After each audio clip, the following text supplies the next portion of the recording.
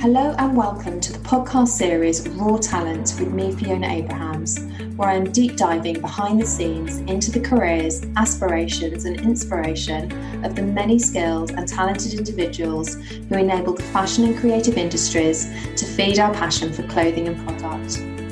Throughout this podcast series, I will be reaching out to the global community, exploring the industry through their eyes, asking people to share insights about the work they do, how they got started, their most compelling experiences, the trials and tribulations they have faced and overcome, who they have met along the way, the lasting friendships formed, the part culture plays in the work they do, and their thoughts on their futures and the future of the industry as we navigate the coronavirus pandemic. Welcome to Series 3, Episode 3 of Raw Talent. I am speaking with Kieran Hewkin, founder of Swift Home.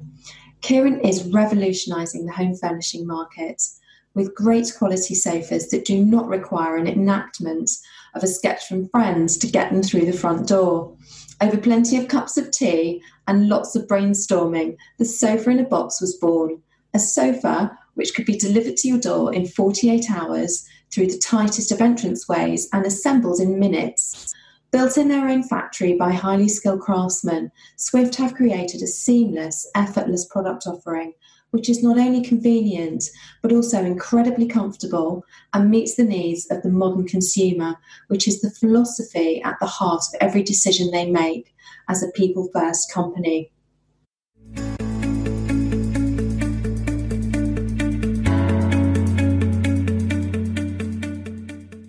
Hi, Kieran. Welcome to Raw Talent. Hi, Fiona. Thanks very much for having me. Pleasure. So we should start by telling everyone how we met, which actually came about from one of our team members who was on an urgent sofa hunting mission, and she discovered Swift online and being wowed by the comfort, quality, ease and speed of delivery, it kind of got us thinking about how clever your concept is and prompted us to invite you onto Raw Talent. So that's how it all came about. And you shared with me previously that the early signs of a budding entrepreneur waiting to be unleashed manifested during your school days, much to the horror of your parents. Tell us the story. That's very true. So, firstly, thanks to the member of your team for buying one of our sofas. So, again, that's always great to see. Always good.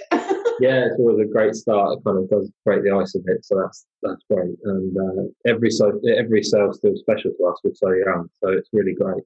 But it was quite early on, really. I kind of got a idea in my head that there was a limited amount of. I think it was when Jamie Oliver actually was starting to be quite prevalent in ruining school lunches for kids. Okay. He does great work, obviously, but as a kid, it's gone. And they were rationing like chocolate. So I borrowed money from everyone in my class to buy all the fudge bars in the canteen and then sold them at a profit to another class in our year group and then repaid everyone and kept the profits. And my teachers weren't very happy with that. For my parents who were trying to explain to me that, borrowing money from people to take on an enterprise was risky and probably shouldn't have done it and it wasn't fair, and I didn't really see the problem with it. I never really considered that it wasn't going to work. I thought I'll have all the chocolate and loads of hungry people and that's a great business. And I've sold out quicker of those fudge bars than anything I've ever done since. Fantastic. I just think it was just an early sign, wasn't it? Early sign that maybe authority figures and myself don't get along very well. And it's just, genius though. As your 19-year-old self, what inspired you to swap kind of dirt and grime for a place at university when you first started out? I guess it's just the trodden path, isn't it? So, I was working in a gap year in a factory making kind of fiberglass sheets. It was quite hot, dirty, dusty, and I thought, no, I'll go to university. I'll make that decision. Which really I was only doing because it was just a dumb thing to do. I'd never really considered a career in manufacturing or product.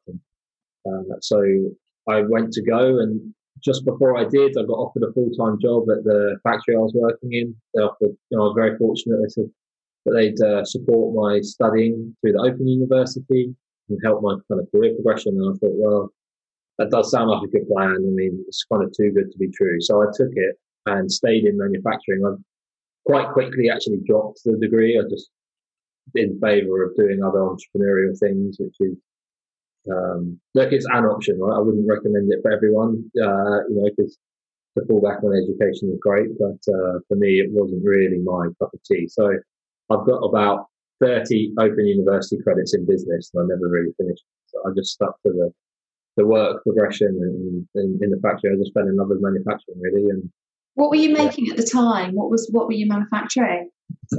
Sheets of fiberglass plastic that go on the side of truck bodies. It's really romantic. It's very, very, very romantic product. But basically, the outer skin for kind of caravans, trucks, and transportation, that kind of thing. So it's a continuous process.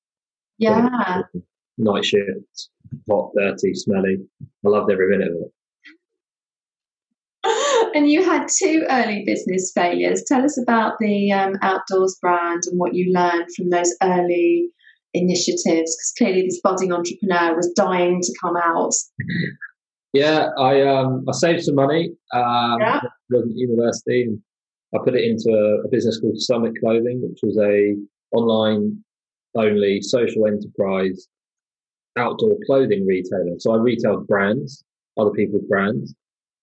Similar to likes of Blacks or Cotswolds or any of these kind of major chains.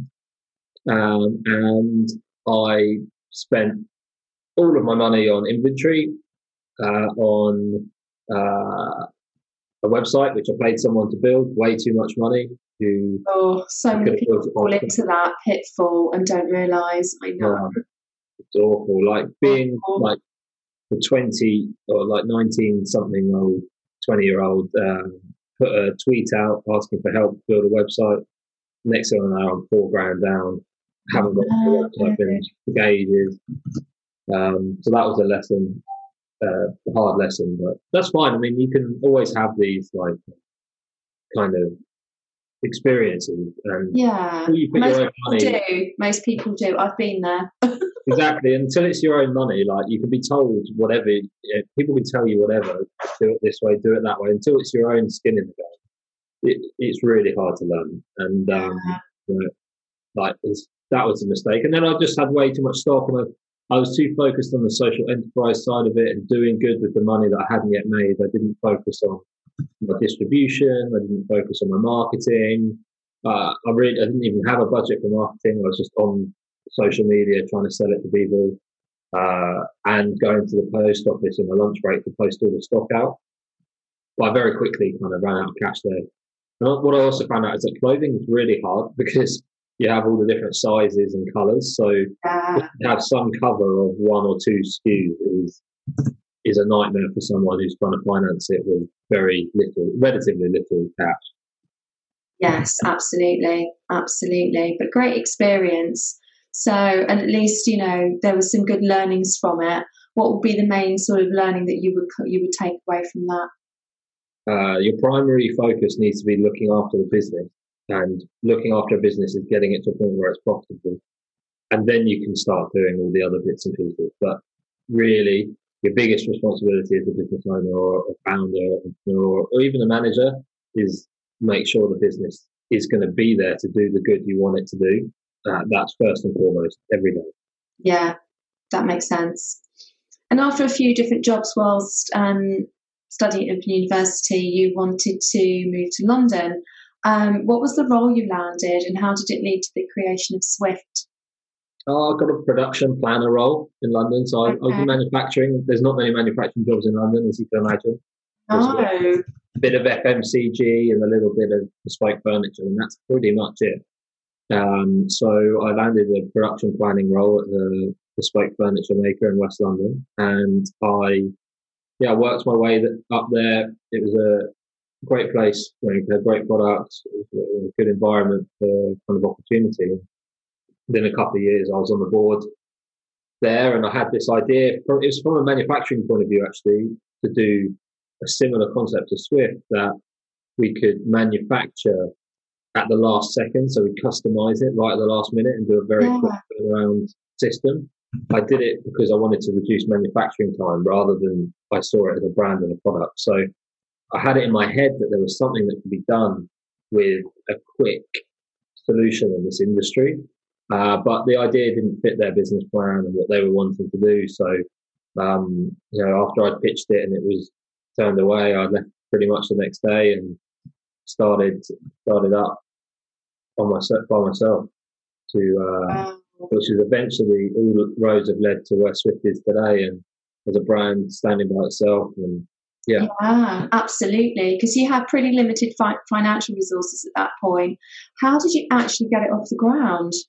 We are very limited. So we had about £4,000, right?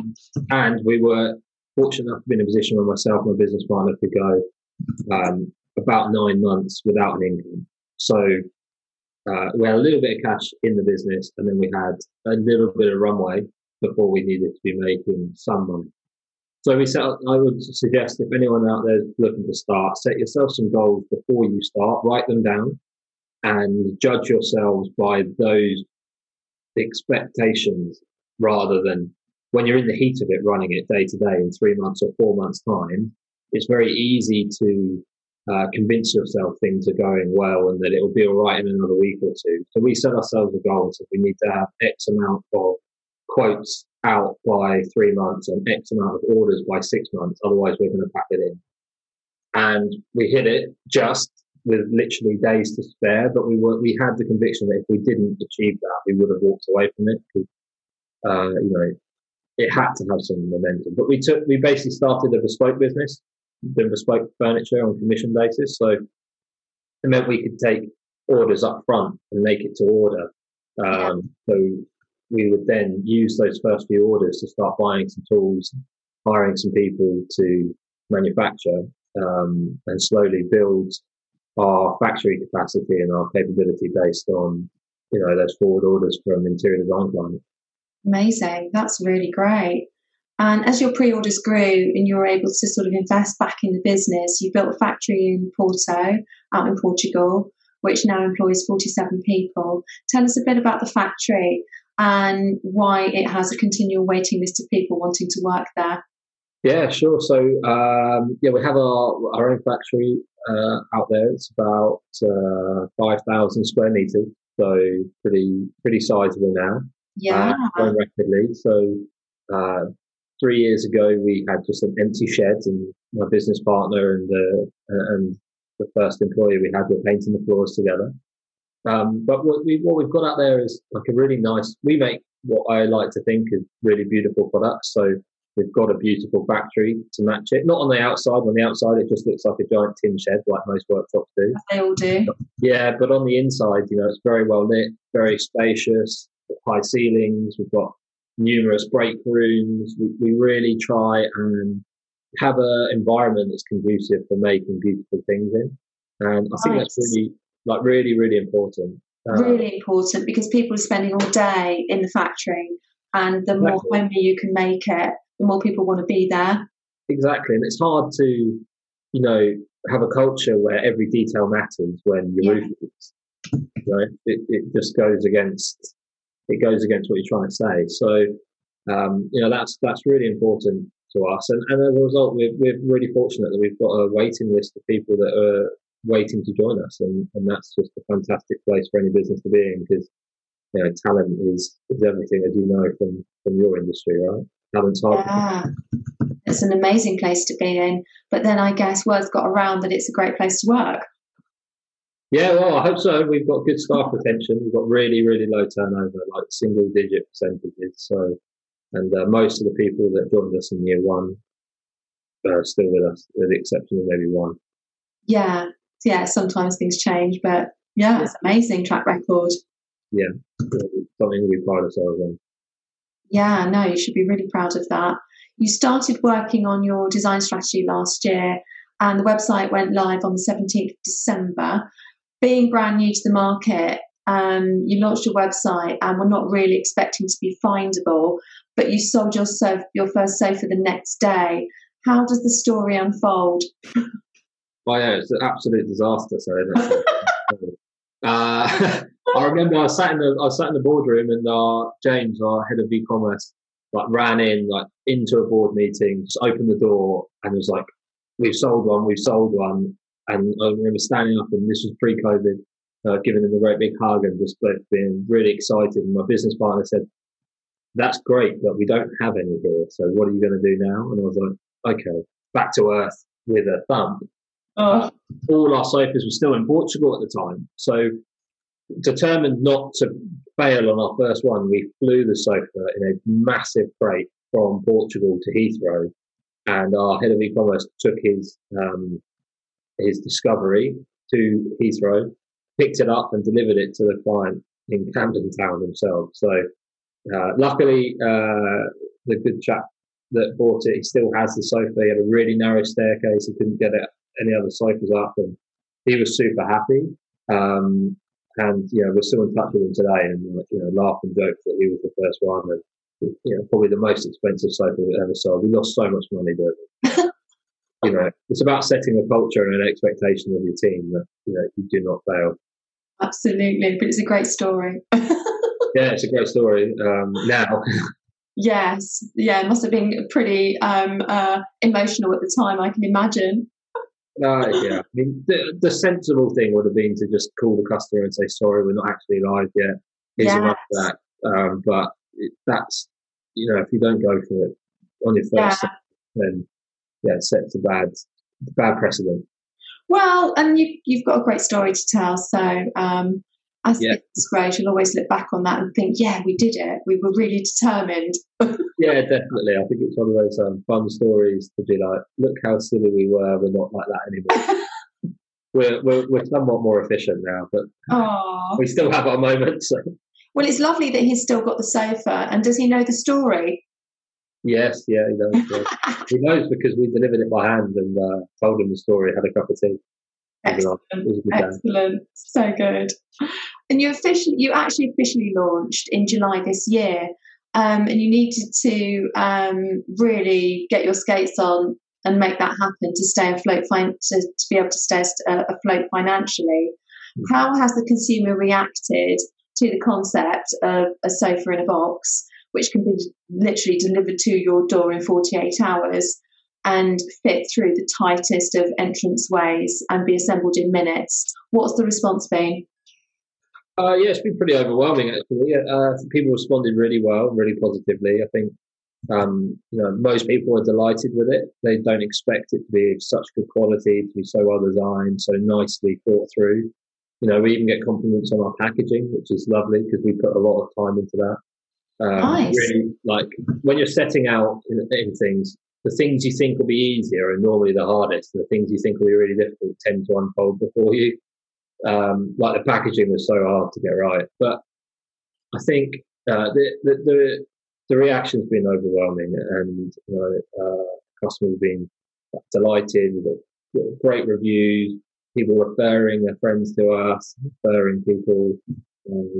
People often put out shouts on Instagram like, "Oh, help! I need a sofa and I can't wait 15 weeks." And they'll message us and say like 10 people said go to Swift, which is great, because what the big question mark we had was we've got to educate people that there is a different way of buying furniture. Yeah. And so we've got to do the education piece and at the same time sell them the product. So that was the part. So it's great that we've managed to be able to do that.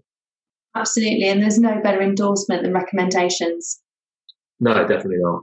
Definitely. That's the real test.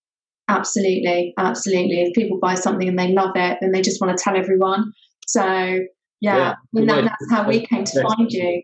Yeah. The best kind of branding, the best kind of marketing. Best kind of marketing. Absolutely. Absolutely. You initially thought that it would appeal to renters, this concept, people that move regularly. But what did you actually discover in reality? Yeah, we did. We thought, and perhaps this because I was a renter at the time, and a good example of maybe being a little bit blinkered and living in your own bubble. we didn't really do any surveys either, so it was just our gut feeling. In this case was very wrong, but we thought it'd be the case, people buying something they want to move with them every 6 months. If you're living somewhere on a 6-month lease, why would you wait half of that for a sofa? Yeah. But what we found is actually 80% of our customers own their own property.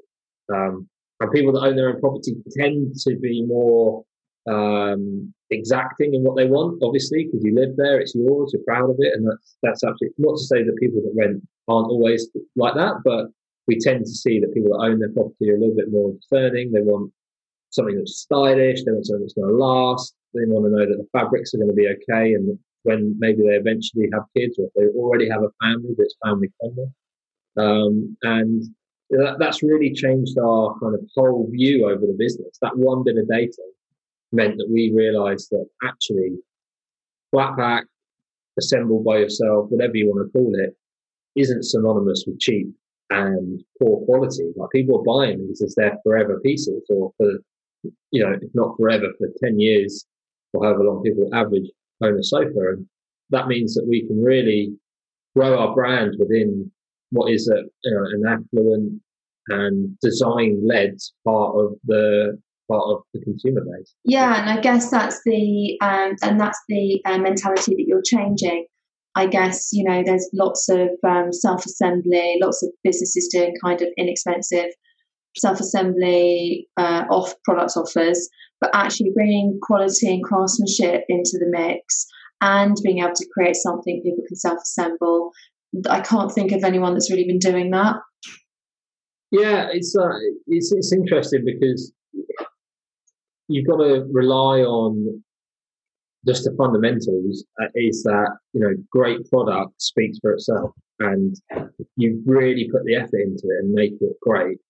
Yeah, I'm not saying that that's enough. It's obviously not. There's a whole lot that goes into it, but if you've got that fundamental right, then you can be in a good space. And people, assembling furniture is typically a miserable task. That's true. So we're not saying ours is fun, but what we're saying is it isn't awful. It's okay to do. It's not painful. It is easy. And what's fun is spending time with your family, or sports, or watching TV, whatever you want to call it. We wouldn't be fun, but it is easy. Yeah. It's really fantastic, and it's especially just the ease of the whole thing, which is what people want, and the immediacy is another important element. Like you said before, people don't want to wait 12 weeks for a sofa. No, exactly. We launched next day delivery 2 weeks ago, and it's been really, really popular. And I can imagine.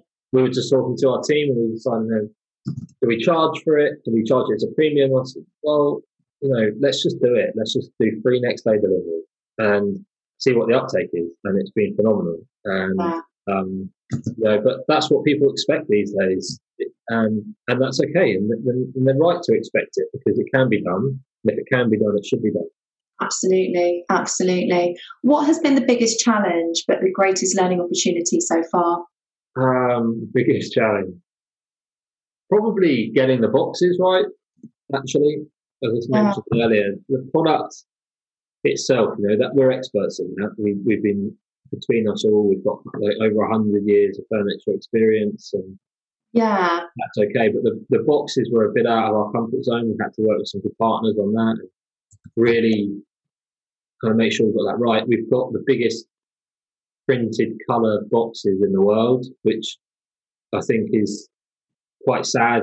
That is probably one of the things I'm most proud of this team's achievements, because it would have been really easy to drop the idea of putting colour on it and drop the idea of making them look nice and just do what we were advised to do by all the packaging companies, which we just have plain brown boxes that staple together and that we hold together using tape.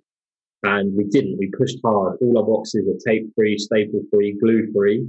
They just fold in on themselves, so that you can unpack them easily and recycle them easily. And we pushed for that because we wanted it to be part of the experience.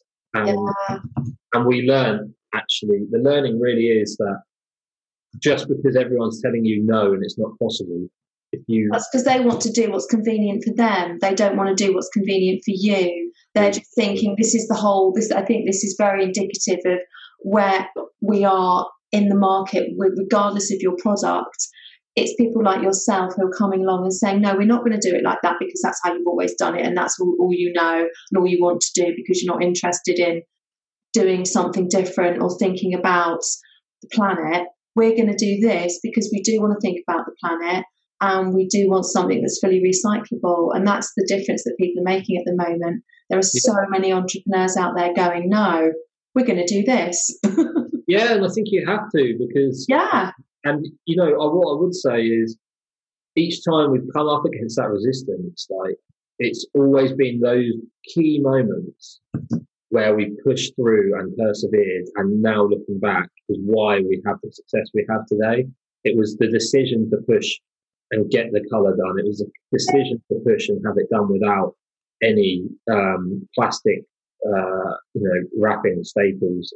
It was the not taking no for an answer that meant that we've got the edge and the competitive edge that we've got now. And I always tell that to my team now, is like, do not compromise ever on anything. If it's going to compromise our customers' experience, do not do it. Absolutely. I'd rather not do something than compromise our customers' experience. And we're getting there, and our partners are getting there. We've got a logistics partner who was similar, who, initially found the way we wanted to do things a challenge, but they rebuilt and recoded the way that they operate in their warehouse. And they've rolled that out now across all of their customers because of the innovation we push for. And sometimes it means doing the extra work yourself. And we took on some of the responsibility of doing the coding and doing the heavy lifting for them to get them to a stage where they could implement it. But that's what you have to do. Absolutely. And good on you for doing that, because then you're also you're helping to revolutionise an industry and helping to push people's thought processes forward. And it just takes someone to go, no, we could do it like this. Let's show you. So fantastic, really fantastic, and amazing. They've rolled that out to their other customers. Yeah, no, it's going well for them, I think. Maybe I should start charging the fee. Absolutely, you're definitely trailblazing here, that's for sure. What are your plans for the evolution of the business? Well, obviously we've got a fair bit of our growth path to go, so we're accelerating quite quickly towards profitability, which is great for a D2C business. I think we're going to achieve it within 12 months of our official launch, which is be a fantastic result for the team. But we're going to stay really focused. So we've got more product launches next year. We don't want more than kind of a dozen products at most, so we want to make sure that they're as revolutionary as our current ones, if not more so, and keep raising the bar. And then eventually we'll look at rolling this out into other territories, but we're firmly focused on the UK right now. A mentor of mine told me to own your own backyard. Yeah, 100%. Very good advice. Get it right here. That makes a lot of sense. And upon reflection, has the pandemic helped or hindered your mission, would you say? This is the hard one. So I think you can't deny that having the high street closed helped an online only business, like, for sure. It definitely helped in that sense. We're getting more size of prize online to go after. It reduced cost per click. It reduced advertising budgets across the world. So definitely helped in that way. But we also manufacture our product ourselves. So trying to manufacture throughout the lockdowns and the pandemic and all the isolations and the test and trace that reduced our workforce, quite rightly so. If you get told to stay at home, you stay at home. Yeah. All of those things have hindered our manufacturing side and our supply chain. You know, such a global supply chain that even though we manufacture in Europe, we've got pieces that are coming from all over the world to make up our products. And, it's been painful. So I would hate to not answer the question, but I think it's benefited and hindered us in equal measure. But we've been, to come out net is a result. There's some industries that have been devastated by it, so we count ourselves as lucky for sure. Yeah, absolutely. And you mentioned new product to come in 2021. What's on the agenda in terms of new product? What can we be looking forward to? Oh, well, I can't give away all the secrets, but we will be launching a sofa bed. Nice. It's one of the last great crimes against furniture. It's one of the last great crimes against furniture. It's so true. It's just like, would you like a rubbish sofa or a rubbish bed? Or sometimes you can have both. You can have both. Yeah, why not have both? And we'll charge you double the price of a normal sofa or a bed. Yes. And, for us, we'll stay true to our values. So it'll be next day delivery, no tools assembly, assembled by one person.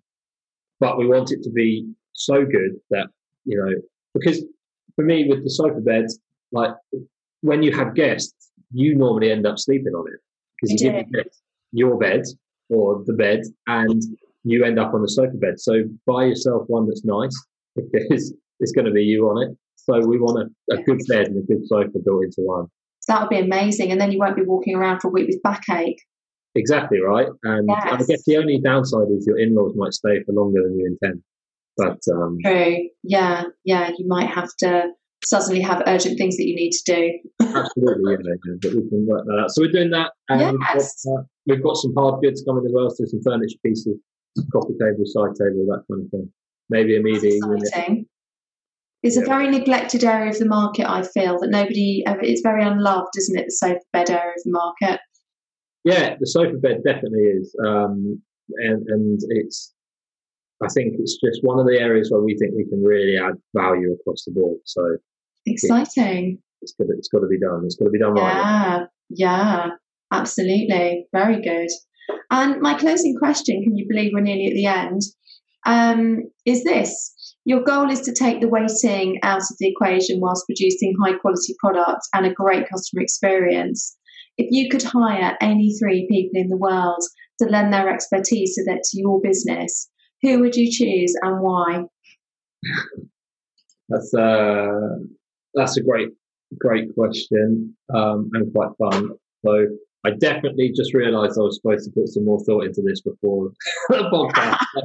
I'm now going to have to do it on the fly. You have to wing it, I'm afraid. Yeah. So, but I think I would definitely hire Elon Musk. So popular, Elon Musk. I knew you were going to say that. I was thinking in my head, I bet he comes out with Elon Musk. Yeah, he's definitely like a hero of mine. He's amazing. He's absolutely amazing. I just can't believe the stuff that, I'm just ridiculous, absolutely ridiculous. Yeah. Everything he does it properly. Yeah. You mentioned Trailblazer earlier, like one thing he's doing in the sofas, but literally doing it with transportation and infrastructure, really difficult, challenging things that people have shied away from for nearly 100 years. We haven't really built proper infrastructure since the railways, and he's just tackling it. So that mindset would be great to have on board. That's one person. Can you imagine the sofa bed that you'd end up with if you had him on board? Yeah, well, I really keep pushing for this, but I really want to put one of our armchairs in space, and I've worked out the cost of it. Okay. And we could do a great promotional video, but I keep getting vetoed at the board, which I think is outrageous. So if Elon was on board, maybe we could get some discounted rates for SpaceX. Absolutely.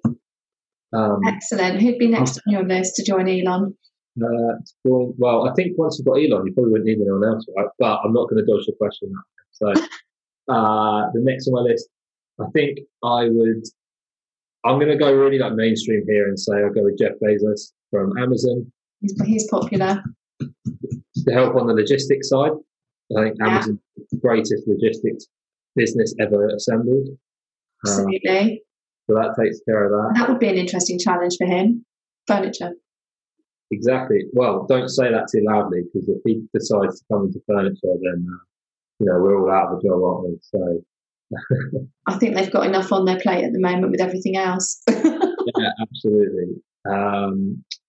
And then on the third piece, I would probably bolster the design side, and I would say, a quick bit of Google because I can't remember what it is. So to bolster the design side, and I hadn't heard of this guy till the other day when our design director John did his piece in Vanity Fair, which is pretty cool. I would bring him in to assist John. I think John's amazing, but he could have his design idol alongside him. So, and that's Dieter Rams. He's a German engineer. Nice. He had like the principle of less but better, which I think sums up our design philosophy. Yes. To have alongside Musk and David. Sounds perfect. What a dream team. I love that. Thank you so much. Thank you for coming on here today. It's been so lovely to have you. Oh, thank you very much for having me. I really appreciate it. Pleasure. Swift is the story of a budding entrepreneur waiting to be unleashed, which manifested during Kieran's school days, much to the horror of his teachers and parents. He takes us on a journey of early business attempts, getting down and dirty in manufacturing, before following his passion to work in London, where he landed a job with a bespoke furniture maker. Kieran's entrepreneurial spirit rose again, and after pitching an idea to the board which they rejected, he left and started Swift with his business partner. Taking the learnings from those early experiences, they wrote a business plan and stuck to the mission, which allowed them to evolve from a bespoke commission-based business model. Swift is driven by a desire to combine high-quality, beautifully designed products with convenience through easy self-assembly and delivery within 48 hours, with a people-first mindset at the heart of their culture. The overwhelming customer reaction can be seen on the website. Swift are blazing a trail in innovation and ingenuity, revolutionising packaging and logistics processes along the way. The next milestone is to right one of the last great crimes against furniture, the sofa bed. If you enjoyed this episode, join me next time when I will be speaking with Elodie Carpentier, founder of La Rouge Francais, who is reshaping the world of cosmetics. And if you are enjoying the series, hit the subscribe button to receive notifications on upcoming episodes, where you'll get to hear first-hand insights from across the global fashion and creative industries.